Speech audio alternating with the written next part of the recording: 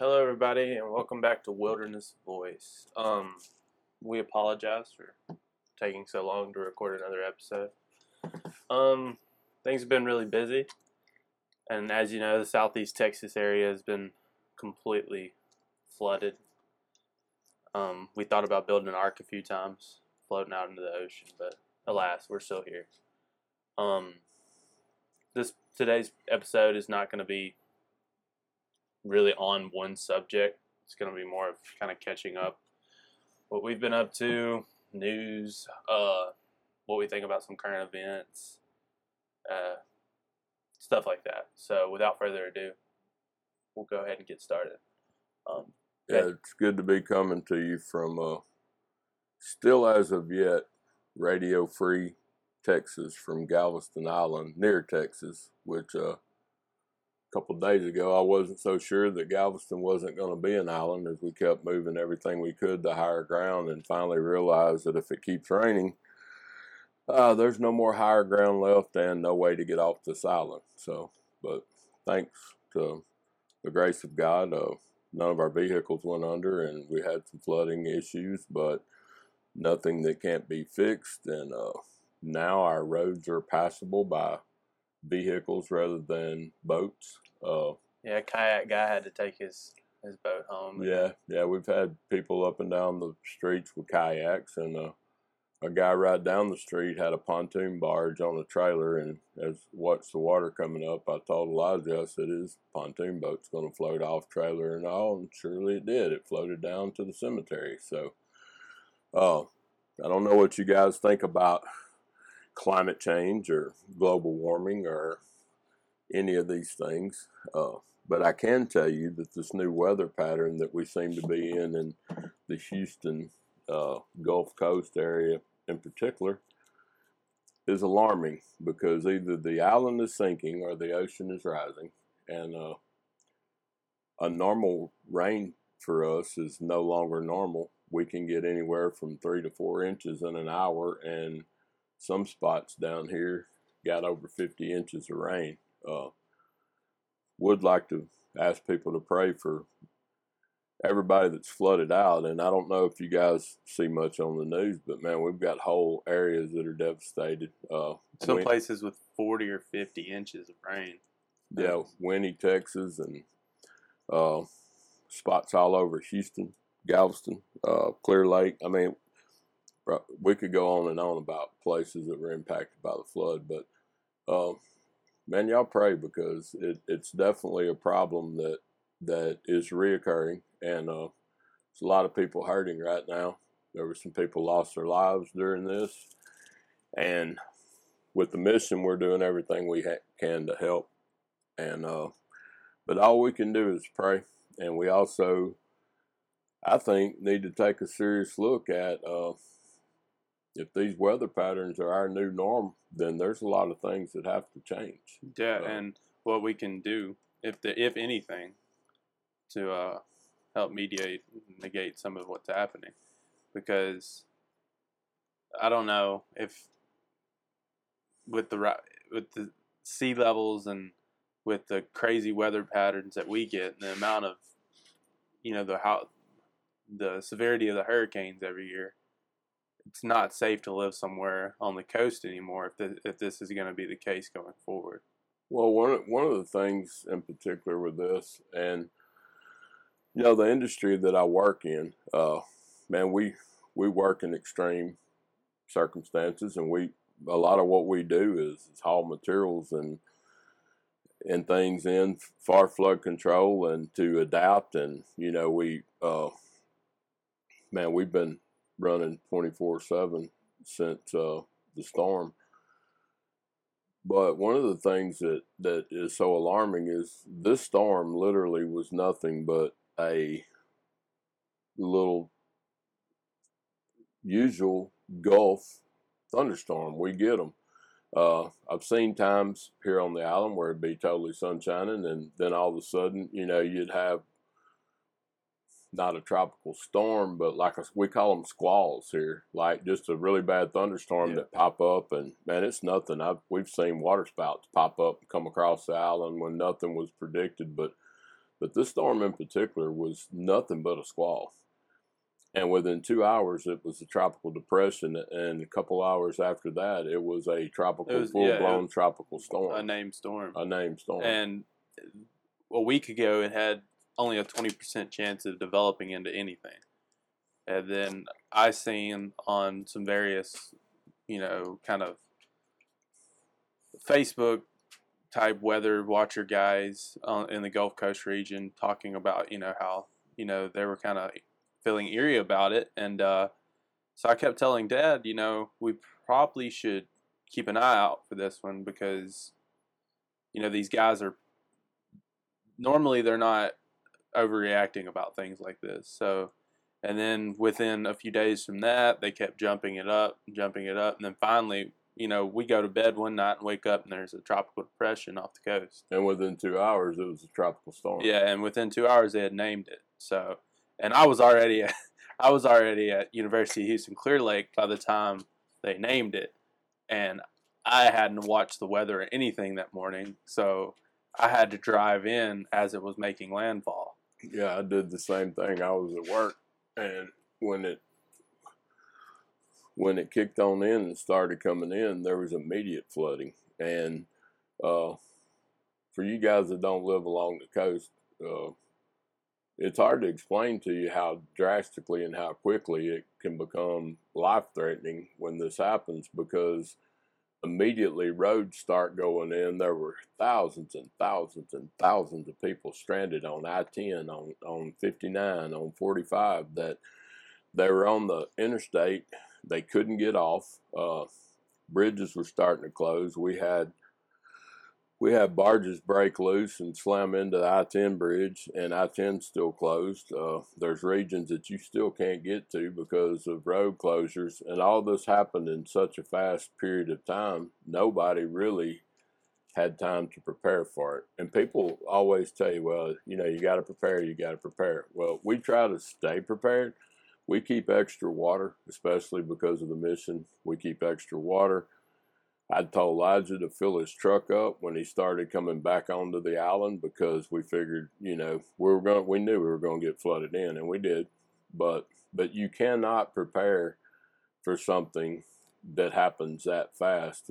Mm-hmm. And then, they were like, oh, it should be out of here by tomorrow. And then Thursday, it was worse than it was when it made landfall.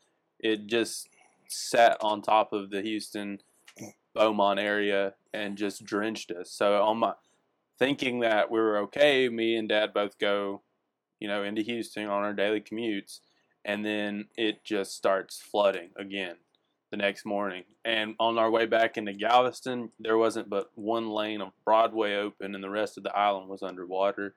And by 2 o'clock, Thursday, our house, the bottom floor went underwater. Yeah, and we kept moving vehicles, and the highest point close to us is a store behind our house, and we moved everything up on their parking lot. We're friends with the guys. And then I parked my company pickup up there, and it's pouring so hard, me and Jack sit there, and we literally watch it come up, and it's all the way up under my company pickup, and we're talking about that meant there was 4.5 to 5 feet of water in the street. And that's hard to imagine, but it happened just that fast. 2 days of rain. Yeah, and one of the reasons we bring this up, one, it puts a lot of strain on the mission, because we have been inundated with people that got flooded out and just needed a place to eat or get out of the rain. The mission didn't go under, but you waited 3.5 to 4 foot of water to get in it. And we're going to post some pictures on our mission Facebook and stuff. But there is already some on the mission page of the flooding, like pictures of our dogs out there swimming in the middle of the road. Well, and one of the things, with my job, we've been hauling rock for the railroad ever since this happened, and it's hard to imagine, but rain so hard and flooding so bad that it's washing out infrastructure. And I'm just not sure that a lot of people are aware of how drastic this is and how quick it can come. And it's not just the Gulf Coast region. There's lots of regions in our country that are the same way. And of course, it poses the question, I'm not a big global warming proponent. I'm not sure how much that we as humans can actually impact the weather for the whole world, but it's also wrong to say that these things are not happening. And all through history, we went through these great periods of either heating or cooling, and I believe that we're in one of those now. So it's not so much everything we have caused to cause it. It's how do we adapt, and if we can not cause more problems, And we should be very proactive in not causing more problems. and like if it was, the industrialization of the world that caused it, is there anything we can do to, slow some of the damage down? A lot of people love to hark on, talking points when it comes to climate change. Like high schoolers all over the nation, maybe yesterday, might have been the day before, had a climate strike where a bunch of kids left class to, gosh, what it was called? Well, they didn't hear because we had no school. Yeah, there's no school, but all over the United States, they left school, in the name of climate change, demanding action. Well, demanding action really isn't going to do anything when you don't have any solutions. Cutting back cow methane and, ridiculous things like the Green Deal, what's it called, the Green New Deal or whatever. Yeah, stuff like that doesn't work. Where you do have people like these natural gas plants that are running on 100% clean energy. They're burning natural gas, capturing the carbon, and then using the carbon to burn the natural gas. It's a circle. And there are solutions like that, but no one wants to hear about them. Everyone just likes to scream about things. Well, it's like everything else. You've got people that have taken ridiculous positions on both sides, and what they refuse to do is look at this new liquefied natural gas, which is technology that's drastically changing the oil industry. It's going to change even the shipping industry, because with the weight that's taken out of fuel, dirty fuels that ships have to run, they can have extra cargo, run liquefied natural gas, and have no emissions effect. And people aren't seeming to tout that the industries are changing, and they're changing in a very positive way. People just want to take these ridiculous positions and today we're just kind of a free range show, but one of the most ridiculous things to me is this whole issue with plastic straws. If you want to attack plastics for clean up the environment, then quit getting your groceries bagged in those ridiculous plastic bags that are extremely harmful. Again, we live on an island. These things choke dolphins and sea turtles, and they float out there and get bundled together in these big masses, and nobody seems to have a problem with the plastic bags, because why? It's more convenient for everybody just to grab a few plastic bags when they go to the grocery store. When if we shifted back over to paper, you're using a renewable resource that breaks down, and you can actually recycle the paper very easily. You don't even have to carry it back. You can use it in your gardens to help your soil. And it's a renewable resource from where our other home is. East Texas is rich with pine trees, and they're replenishable, regrowable. Pine trees are actually a crop now. So, it's just like, and people got mad when places like, what was that, Aldi's in England started charging if you used the plastic bags, but they didn't if you used if you bring your own, Bring your own or paper. That's a solution. Everybody said, oh, but I don't want to be charged to. Well, if you really believe in the stuff, you'll actually bring a bag, or you'll pay more for the plastic bag. Exactly. And they can use the money to, ship it off to some group that they think's going. If you keep buying the plastic bags, they can, allocate the money to some kind of environmental policy, but that's a solution there. No one wants to do it though because they still want to use the plastic bags in the long run, which is mind blowing. It is, and the very people that are feeling like they're doing something about getting straws banned are still getting their stuff from wherever they get it in plastic bags because they're more convenient.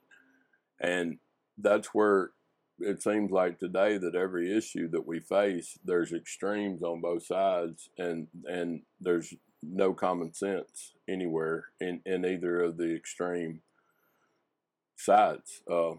And the other side doubting, there are non-political scientific studies that show that yes, there is climate change happening. You can't deny that part. You can deny claims made by political organizations about the science, but you can't deny when objective research comes out and says, hey, something's happening here. We should probably look into what we can do about it. Yeah, and let's just say for argument's sake, we're in a period of heating for these cycles usually run 100 years. Okay, so whether we caused it or not, we are in a period where the whole global weather is going to be warmer. Then what can we do to adapt to it? Because now one really ironic thing, if we were in a deep cooling cycle, I would be way more concerned for the immediate result than if being in a heating cycle. Because as temperatures drop, and you can do the research yourself, far more people die from cold temperatures than they do for warmer temperatures. Now, does that mean that I want to see it keep getting hotter? No, we've had many, many 100-degree days with 100% humidity here. We don't need it to be warmer. However, the heating cycle is better for humanity as a whole than a cooling cycle. Unless it just gets to being too hot. Oh, absolutely. And the problem with the heating cycle is the rise in ocean temperatures. Which is a problem. And, like I say, whether you believe the oceans are rising or not, we've lived in Galveston long enough and been involved down here for many, many years, and I can show you where there were things that are no longer just driving over the causeway because the water's higher than it was. And even at extreme low tide, there's this one little island that was here for a long, long time, and at extreme low tide you can see it now, but other than that, you never see it. I was listening to a podcast. It was someone Joe Rogan had on. I forget. He's a climate specialist. He writes a lot of articles and editorials all over the country, stuff like that. But he was saying that Joe was asking him kind of like what if we're not causing it? What if we are causing it? He said, wouldn't it be way more scarier if it was something we couldn't control than if we could? We all want to think, oh yeah, we can control it because that makes us feel better, because maybe we could do something to stop it. The more terrifying thought is there's nothing we can do to make it stop. It's just going to get hotter or it's going to get cooler. There's nothing we can do about it. I'm not so sure that we can do anything about it. I always like to think, nobly we can try. Whether we do something about it or not, that's irrelevant. But the terrifying thought being, maybe there's nothing we can do about it. Maybe but that not. doesn't mean dump fertilizer into the rivers and slash and burn the Amazon rainforest to plant crops for American grocery stores. But I'm not a per se what we would call today an environmentalist. No. However, I am a farmer and a sportsman. I enjoy the outdoors. I like to hunt. I like to fish. I like to go hiking. I like to do things in nature. And even though I've always worked in industries that most people would call not friendly to the environment, I'd beg to differ. Most people that work in the oil and gas industry are sportsmen and enjoy the outdoors, and we're not automatically going out to try to cause detrimental things to nature for money. That being said, However, every industry has those people. Absolutely, man. And we've seen those. But the thing about that is I believe that God blessed us with this earth, and I believe that if you believe in God, that you should have an appreciation for nature. I believe that we should do our best to give our kids, grandkids, their kids the best earth that we can give them.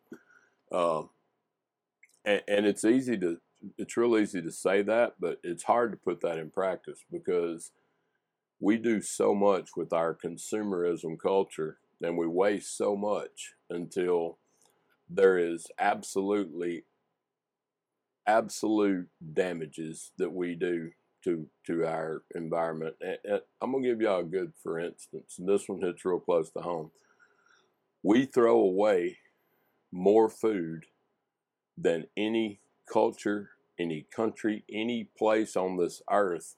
We weigh multiple times more food than any place else on this earth. And you go, well, that's horribly wasteful. Well, it is, because it could be given to places like our mission or thousands of other missions across the country. But there are places like Panera Bread, sure, that are, before they throw it away, they try to get rid of it. Arlen's Food Mart here on Galveston Island, grocery stores, they give all their stuff. We get a lot of it. So there are people that do, but also the legalisms and people afraid of lawsuits and all this. You know, I'm not going to name names, but most of your major box stores that the majority of people and restaurants that people eat at, they throw all their stuff away because they don't want to be liable for a lawsuit in case somebody eats something that was spoiled. Exactly. Which is ridiculous. But those massive amounts of food that we throw away, if we used more sustainable and more controlled inventory, even in our production levels of food, we would not have to grow as much food as we have to grow now. And that also spins back into people getting back into growing their own things. It does. And, dare I say, not consuming so much. Absolutely. And people don't need... You have a giant amount of people all over the United States that consume way more calorie intake than look up the average calorie intake for us and for other nations. One of the things with this, and something we do at the mission, I mean, we have raised beds, and we have raised beds at our house. When we're living at the farm, we raise a lot of crops. However, here it's limited, but we've learned to grow things with raised beds much more sustainable.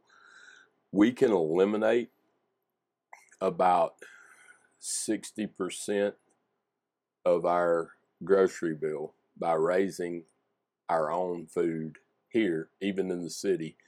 And Galveston is very limited because the lot sizes down here are so small, but you still, we raised all of our tomatoes, all of our lettuce, all of our greens, all of our peppers. We raised that in just very, very small raised beds. And the food's more nutritious, tastes better for you, and it eliminates a massive amount of waste from the stores. I don't know that. Okay, that's not going to work. But the point is that if we all are community minded, we can make a difference and an impact, even in the small things like what we intake, and that absolutely will have a positive environmental impact.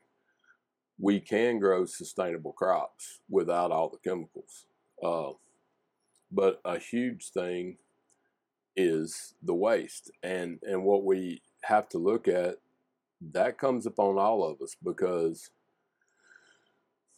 if there wasn't a market for all of this different stuff, it wouldn't be grown. And it's like with plastic. Again, I bring up the silliness of banning plastic straws, and yet everybody drinks water out of plastic water bottles that it takes massive amounts of time for them to break down. And a bunch of them end up in the waterways and in the oceans.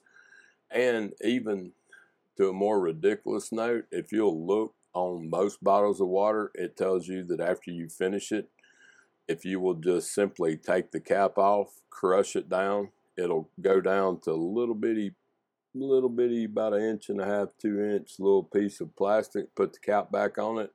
And even if it does go in a landfill, it takes up 1/8 of the space that it would take up. The average American, 3,770 calories per day. The recommended intake is about 2,500 calories a day. What about the rest of it? The rest of the world, you just start going way down. Like some places like China, which you get down to the countries you don't want to eat like third world countries, like starving to death. But like getting down to like China and stuff, you got like 1,500 calories, and it just gets lower and lower and lower. Which you got to think again that calories is based on kind of like the person, Sure. But still, we're like 1,000 calories or more over the recommended daily intake. And 150 years ago, I bet that Oh, calorie intake was half or less. Yeah.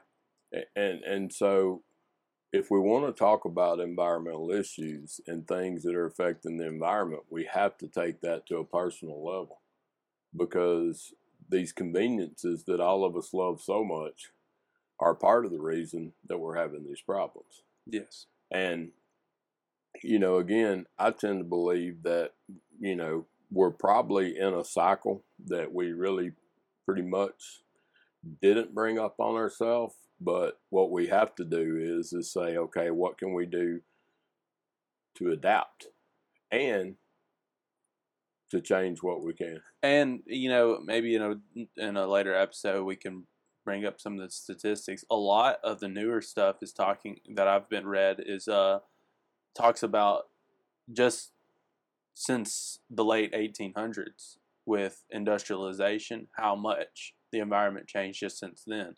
Now we don't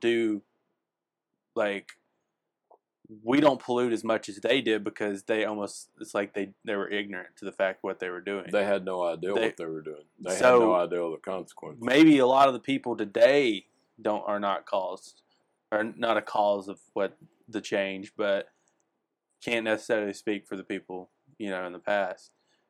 But and this could be a boring topic for a lot of you guys, but it's not for me, because one of the things that I've taught this, even in Bible studies, we should do the best that we can with everything we have. So I've used this example a bunch of times.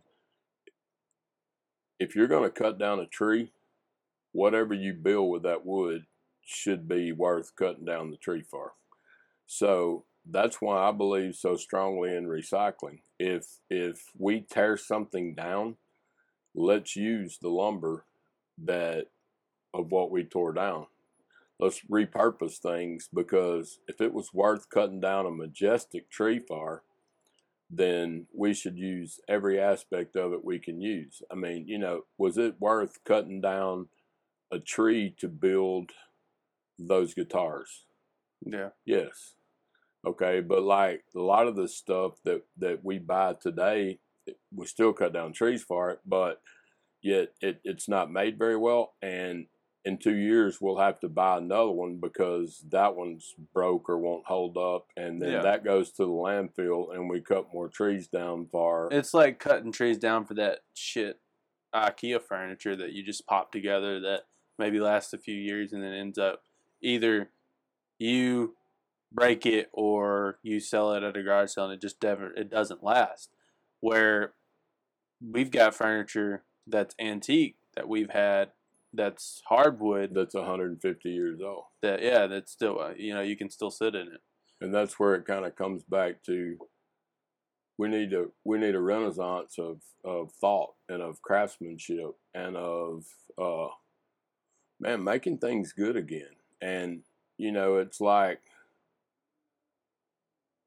technology and everything's taken us so fast, so far, until I think we're missing a lot of what really the best things that we have to offer. You know, it's sort of like, you know, you look at art, man.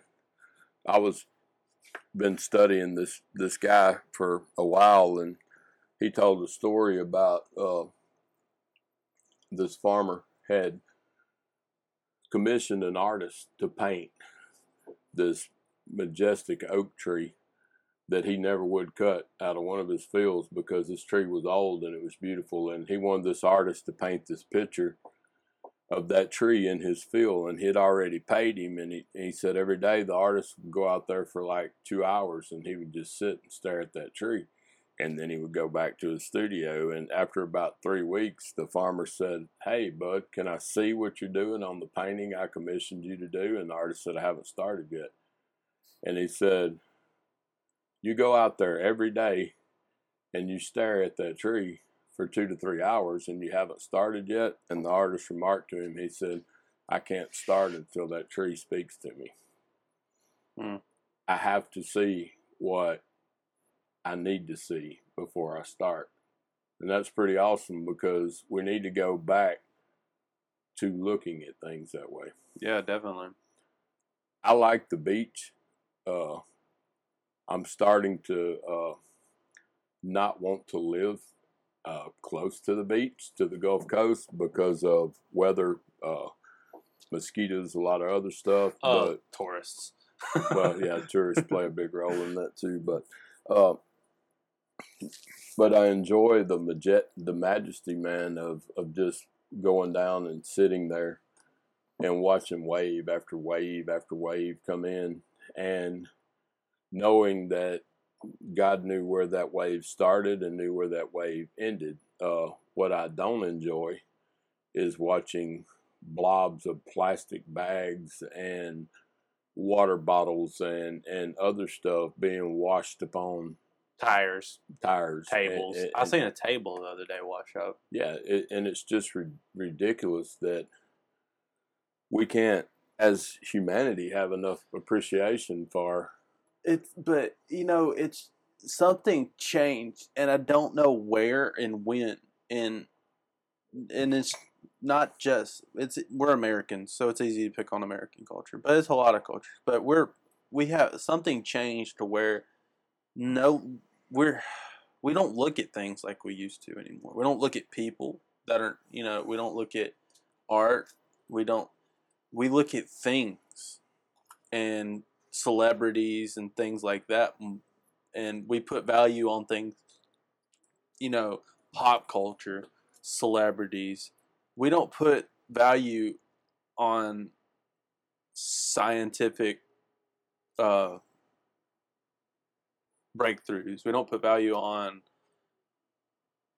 you know, great works of knowledge like books and things like, you know, back in the day, it was a big deal when you won the Nobel Prize. Sure, and nobody even knows who won them now. Nobody knows who won it. Well, and there is something that's definitely changed. And I'll give you just, I like looking at things simply, but we feed people for free every day at the mission. Some of the people that we serve desperately need it. We're all they have, and a lot of those guys have mental issues, stuff, autism, or they're on the spectrum, are veterans with problems resulting from what they experienced, people with no families.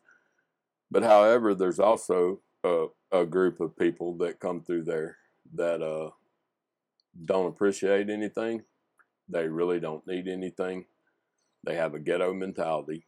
They feel entitled to everything, and they can't even see a blessing when it's staring them in the face. And those people really wear you out. A couple weeks ago, we were down there.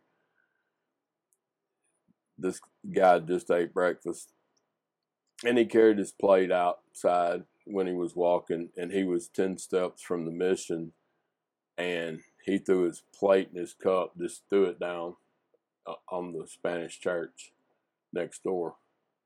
And I told him, I said, man, pick that up. And he looked at me like, I'm not picking that up. I said, man, you need to pick that up because, one, that's total disrespect, just throwing the trash down. But the other thing is that God just provided you a free meal, and apparently you were hungry, so you ate it. And the only appreciation you have about it is to walk 10 foot from the mission and throw it in the doorway of the Spanish church that helps this community every day as well. And that's not an isolated incident. No, not at all. And it's not just in the bad neighborhood we're in. I see people all the time driving down the road and throwing their McDonald's bag out the window. Just a total lack of respect for anyone or anything around them. It's just like in East Texas where we live. You know, we live on beautiful farm country out of the town, and down both ditches of our dirt road is just Whataburger trash and Walmart bags, and beer cans and receipt paper. And it's where people just, as soon as they pull off the road, they clean out their car going down. And every time I pray when there's a bag of trash that I can cut it open and find a receipt with a phone number on it. It's just, I don't know, something definitely switched sometime in American society. Well, how do we get that back? That's the question. It doesn't seem to be changing after I read the news reports this morning. Doesn't seem, nothing yet. We're not definitely not great again yet. No, we're not. And we're not, as a matter of fact, I don't believe in the whole concept of evolution anyway, but let's just say that we are supposed to keep evolving. We're not evolving. We've hit a plateau. Yeah, we're seems to be culturally and nationwide that we're at a plateau. We seem to be getting a little more ridiculous than we are wise. This book right here is a great example of that. You ever read it?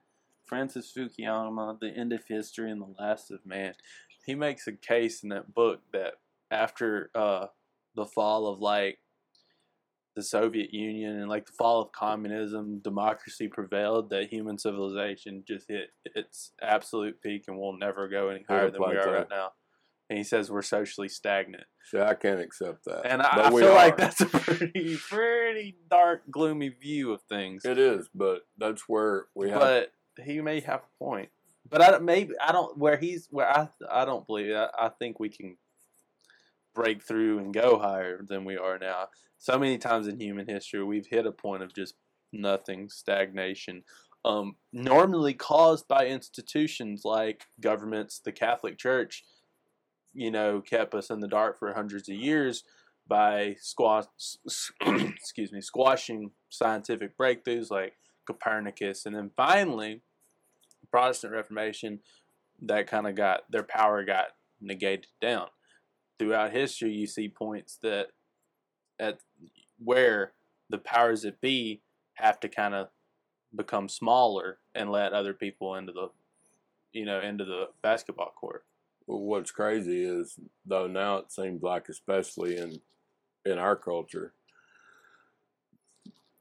the modern church, modern evangelical movement may be doing the same thing. And guys, don't send me hate mail. I'm not saying everybody, but what I'm saying is it's like now, the modern church doesn't think about things like building community, helping the environment, and way more ready to send troops to Saudi Arabia for another useless war. And complete ignorance. Like, everybody, we help veterans, and most of the veterans that I know that come in the mission and that help serve and stuff like that are staunchly anti-war. Absolutely. And and now that's becoming more of a bigger thing with people like Tulsi Gabbard and these people that are coming out that did fight in wars that say, look, there's no reason for us to be doing this anymore. And like right now, I mean, you can put in routers right now. 3 days ago, U.S. drone strike kills 30 pine nut farm workers in Afghanistan. At least 30. They're still assessing the damage. It was supposedly an ISIS stronghold, and it turned out to be 30 farmers in the shade resting after working. That is an atrocity that inevitably, it's already been 2 days, and no one's gonna, next week, no one will even remember it happened. Those people that didn't get killed are automatically now more prone to become objectively they're our enemy. They're more prone to become radicalized. Our delving into foreign matters that aren't our business is the greatest recruitment tool that terrorist organizations have ever had. They don't even have to make propaganda. That all they have to do is just show the news of things like this. And but the modern evangelical church is pretty much all for war. And if you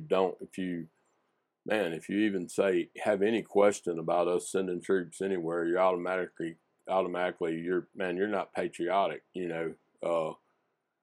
And if you question these simple things, man, you know, if what you're doing is so helpful, then why is the community deteriorating around you? And why is it okay? And why haven't we? There has been no net gain in the Middle East since we first put trillions of dollars. Trillions of dollars. Nothing's changed. Every day, it's the same thing. And you can say, well, you know, we just got it. It's noble to try. No, it's not noble when you have people and infrastructure crumbling all over the United States, and closer to home. You have crumbling infrastructure. We have whole regions that don't have clean water. We have bridges failing. We're about to lose the highway going down the Bolivar Peninsula because of erosion and the ocean rising. The I-10 is closed down because of a barge hitting a bridge.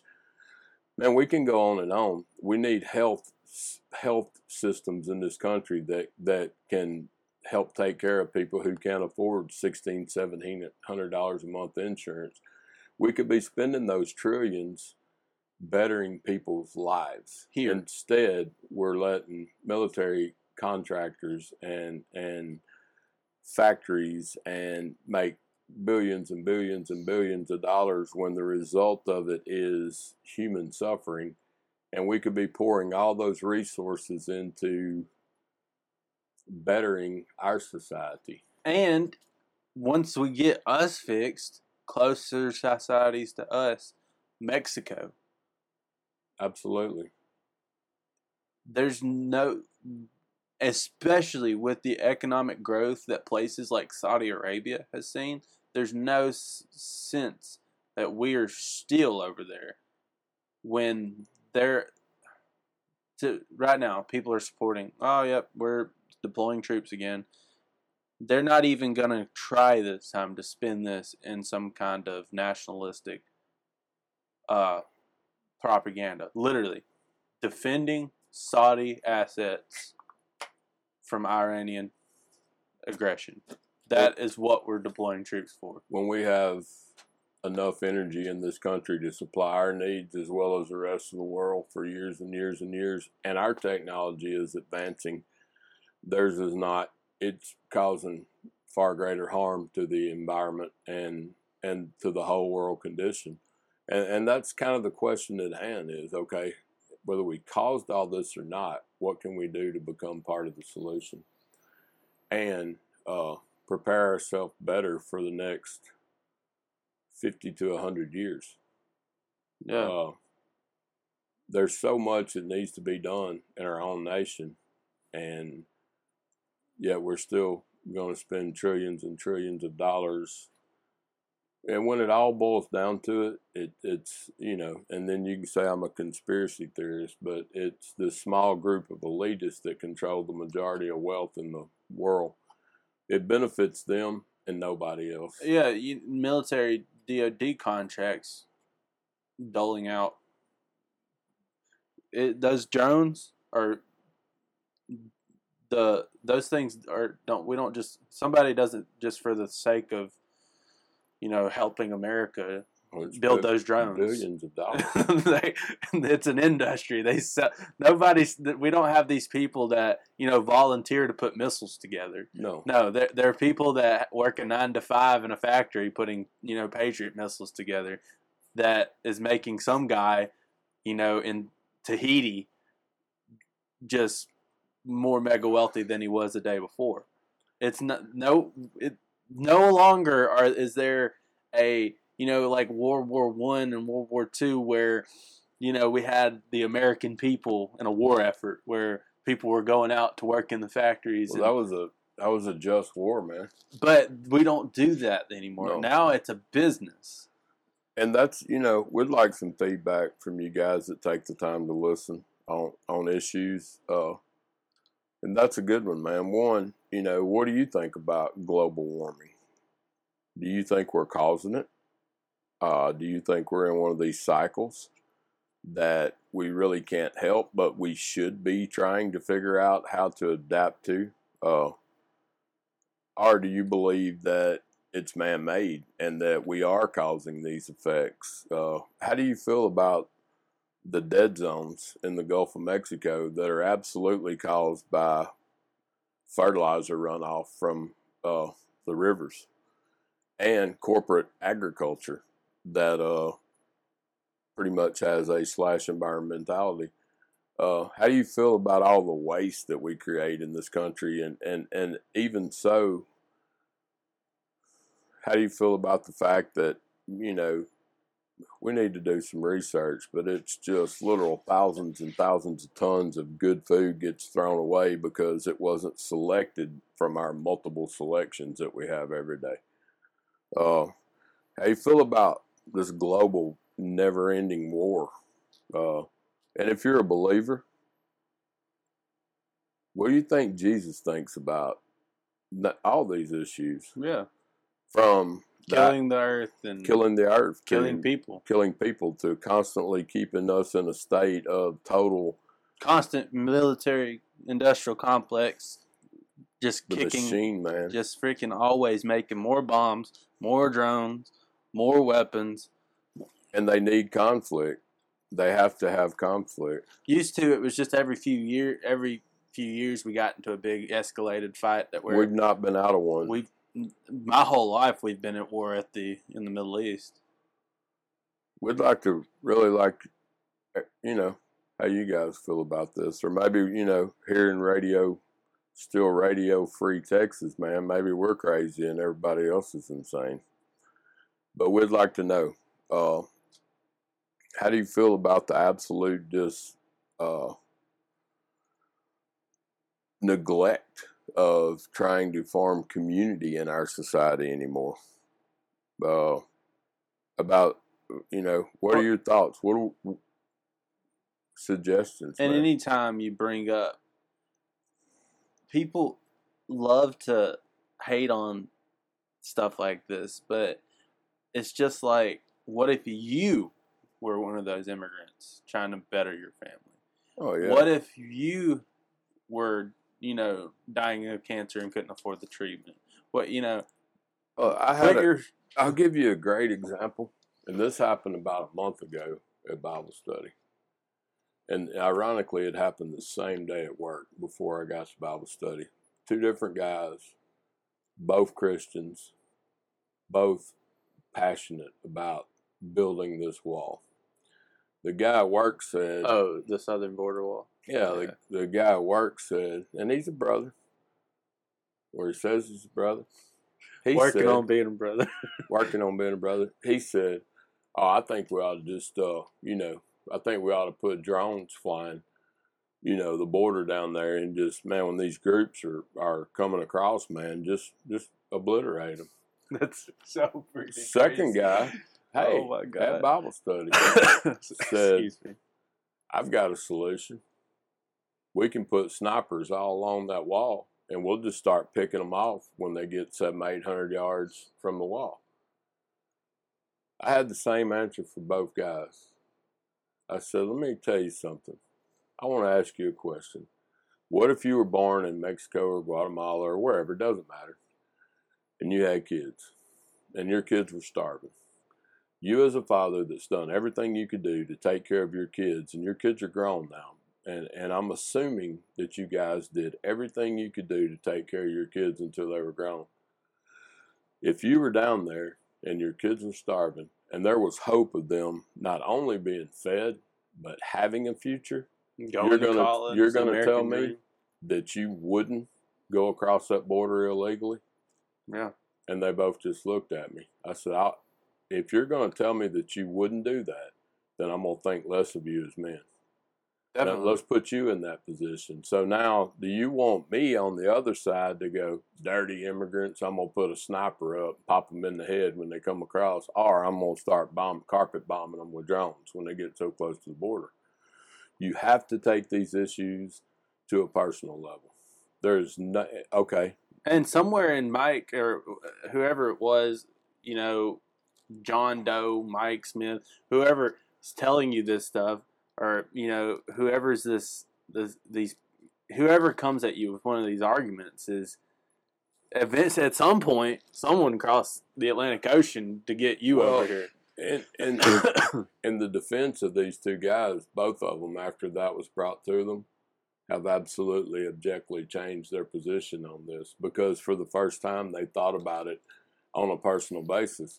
And, you know, some of you listening are probably going, yeah, but the cartels coming across the border. Yeah, and they've been coming across the border. And I don't care if you put a wall up, they're going to continue to come across the border, because the cartel business, it's supply and demand. As long as people in America want and need the drugs, they're going to bring them here. Supply and demand. And not only that, is our own secret.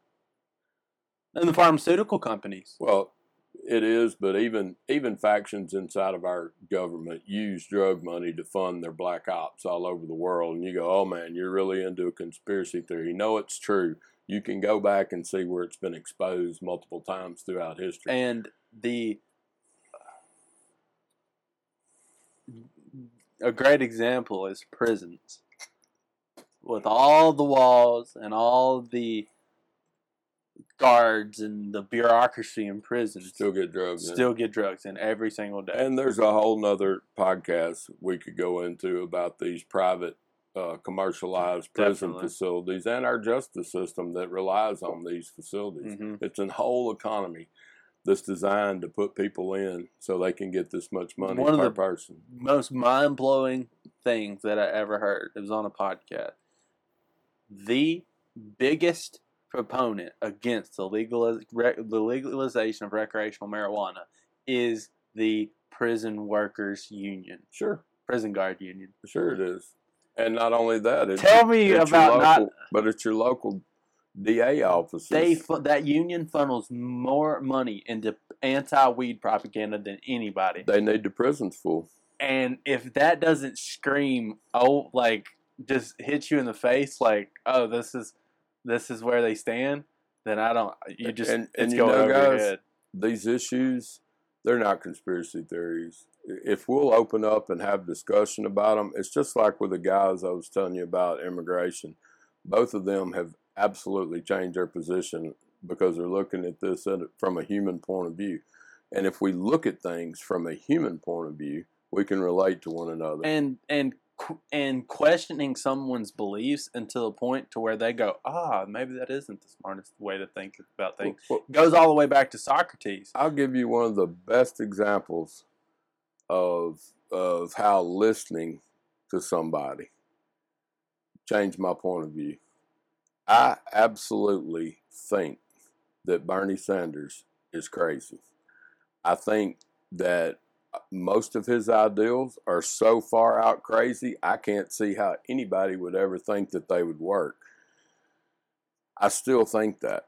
However, after listening to him on 3 hours on a Joe Rogan podcast, I think Bernie Sanders is a sincere, loving, caring human being. Yep. And I see him as a human. And I respect him. I respect his views. I think he's wrong, and I think he's still crazy with some of his views. But I can tell you, after listening to 3 hours of him talking, I believe the guy's got a big old heart, man. And he sincerely wants to make things better for people. That goes all the way back to us, too, though. I take, like, my minor is in philosophy. I have classes that literally sit there and try to tell me where I'm wrong. And when they question me and I start going, oh, yeah, that's probably, I haven't really that's one of those beliefs that I haven't thought through. That's where you become a better person. If you have a belief that you haven't thought about, that you just, that's just one belief I have, then the minute someone questions you about it and you don't have, you're just going to go, you're not going to believe in anything. It happens to so many Christians that the minute somebody comes around with a half argument to them, they go, oh my God. Because they never even think about it. You can't just believe something just willy-nilly. Belief is one of those things that you really need to have it a little more cemented than just, yeah, Grandpa, believed that the earth is flat, so I believe it too. Well, and this one of the things that, I still catch a lot of flack for this, but one of the things that I've absolutely started doing in my life is I'm looking at everybody as God's creation. Therefore, they're my brother.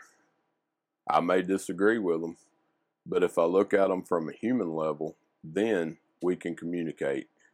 If I go, no, that guy's this, he's this radical Muslim that I have to hate just because his belief system, then there's never anywhere that he and I can relate to one another. I've got people that have literally told me, people that I see as good, honest, people that, and I mean this, like I'm not over exaggerating, that think that we should go on crusades and just kill everybody in the Middle East. Well, and I've done, and those people, it's like, I've done my own research living down here. I intentionally friended a Muslim guy, and over a year of conversations, we still disagree about a whole lot of stuff, but the thing we do have in common is he loves his kids. He wants the best for them. He wants peace and a good society on this earth.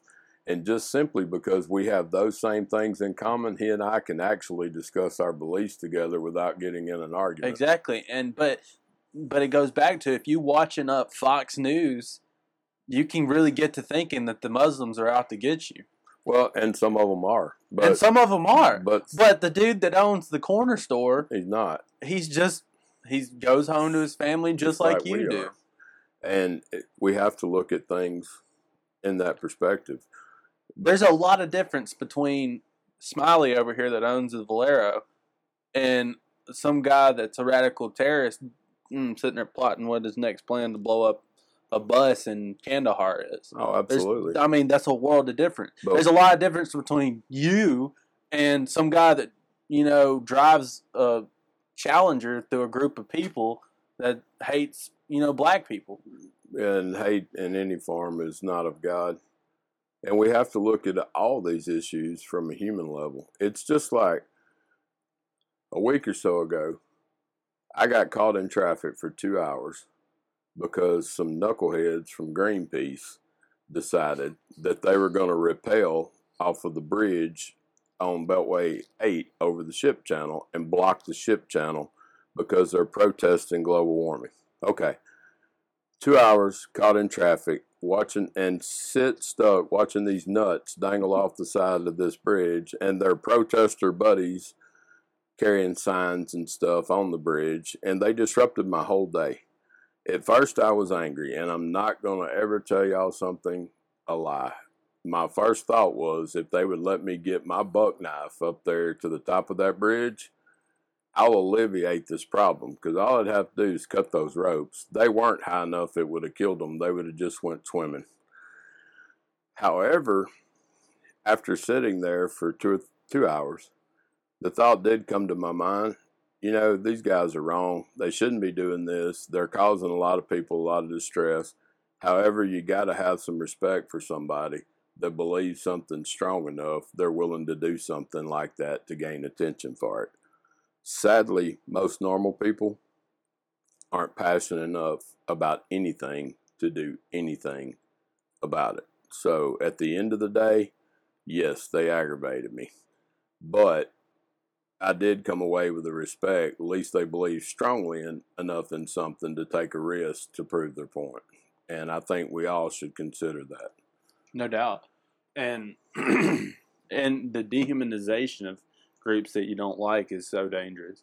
It's how the Nazis Sure it is. wore down the German people to the point they were okay with, taking people away and just. It is, and we're not far from that now. And we're not. And the more, it's just like being able to okay with saying that you're okay with sniping, Mexican and South American immigrants at the border. That's several years and decades of dehumanization of immigrants. It is. And being okay with that's just casualties of war when we accidentally bomb a hospital, a wedding, or 30 pine nut farmers in the Middle East. That's an atrocity. Imagine if they bombed in Kansas some dudes on a freaking combine and a drone accidentally from Russia accidentally hit a guy on a combine. I would be outraged. We'd nuke Moscow. I ask people all the time when they're so pro-war in the Middle East, how would you feel if all of a sudden Mexico City decided that we needed a regime change in Texas? We'd all grab our hunting rifles and go out and go to war with Mexico. That's how they feel when we do it to them. Well, guys, really, we do want your input. We would really like to get some feedback, so I'll let Elijah give you information on how you can email us and on the blog and stuff. But, hey, we appreciate you listening, and we're going to try to keep Wilderness Voice Radio Free Texas going, and we will try to not be as long in between episodes. And all the same venues, excuse me, as far as contacting our podcast, Facebook page. The blog is new. You can go to the Facebook page at Wilderness Voice Podcast to get to it. I should have something new on there pretty quick. A lot of that content comes from the academic writing I do, and the thoughts that I have going on there. And other than that, like Dad said, we should have podcasts coming out a little more frequently. This one's just a little more than a month since the last one. It should be in exactly a month going forward, but with the flooding and all of the stuff going on, and me starting my fall semester at UH it was hard to get another one in as quick as I wanted to. But that being said, we will see you next time.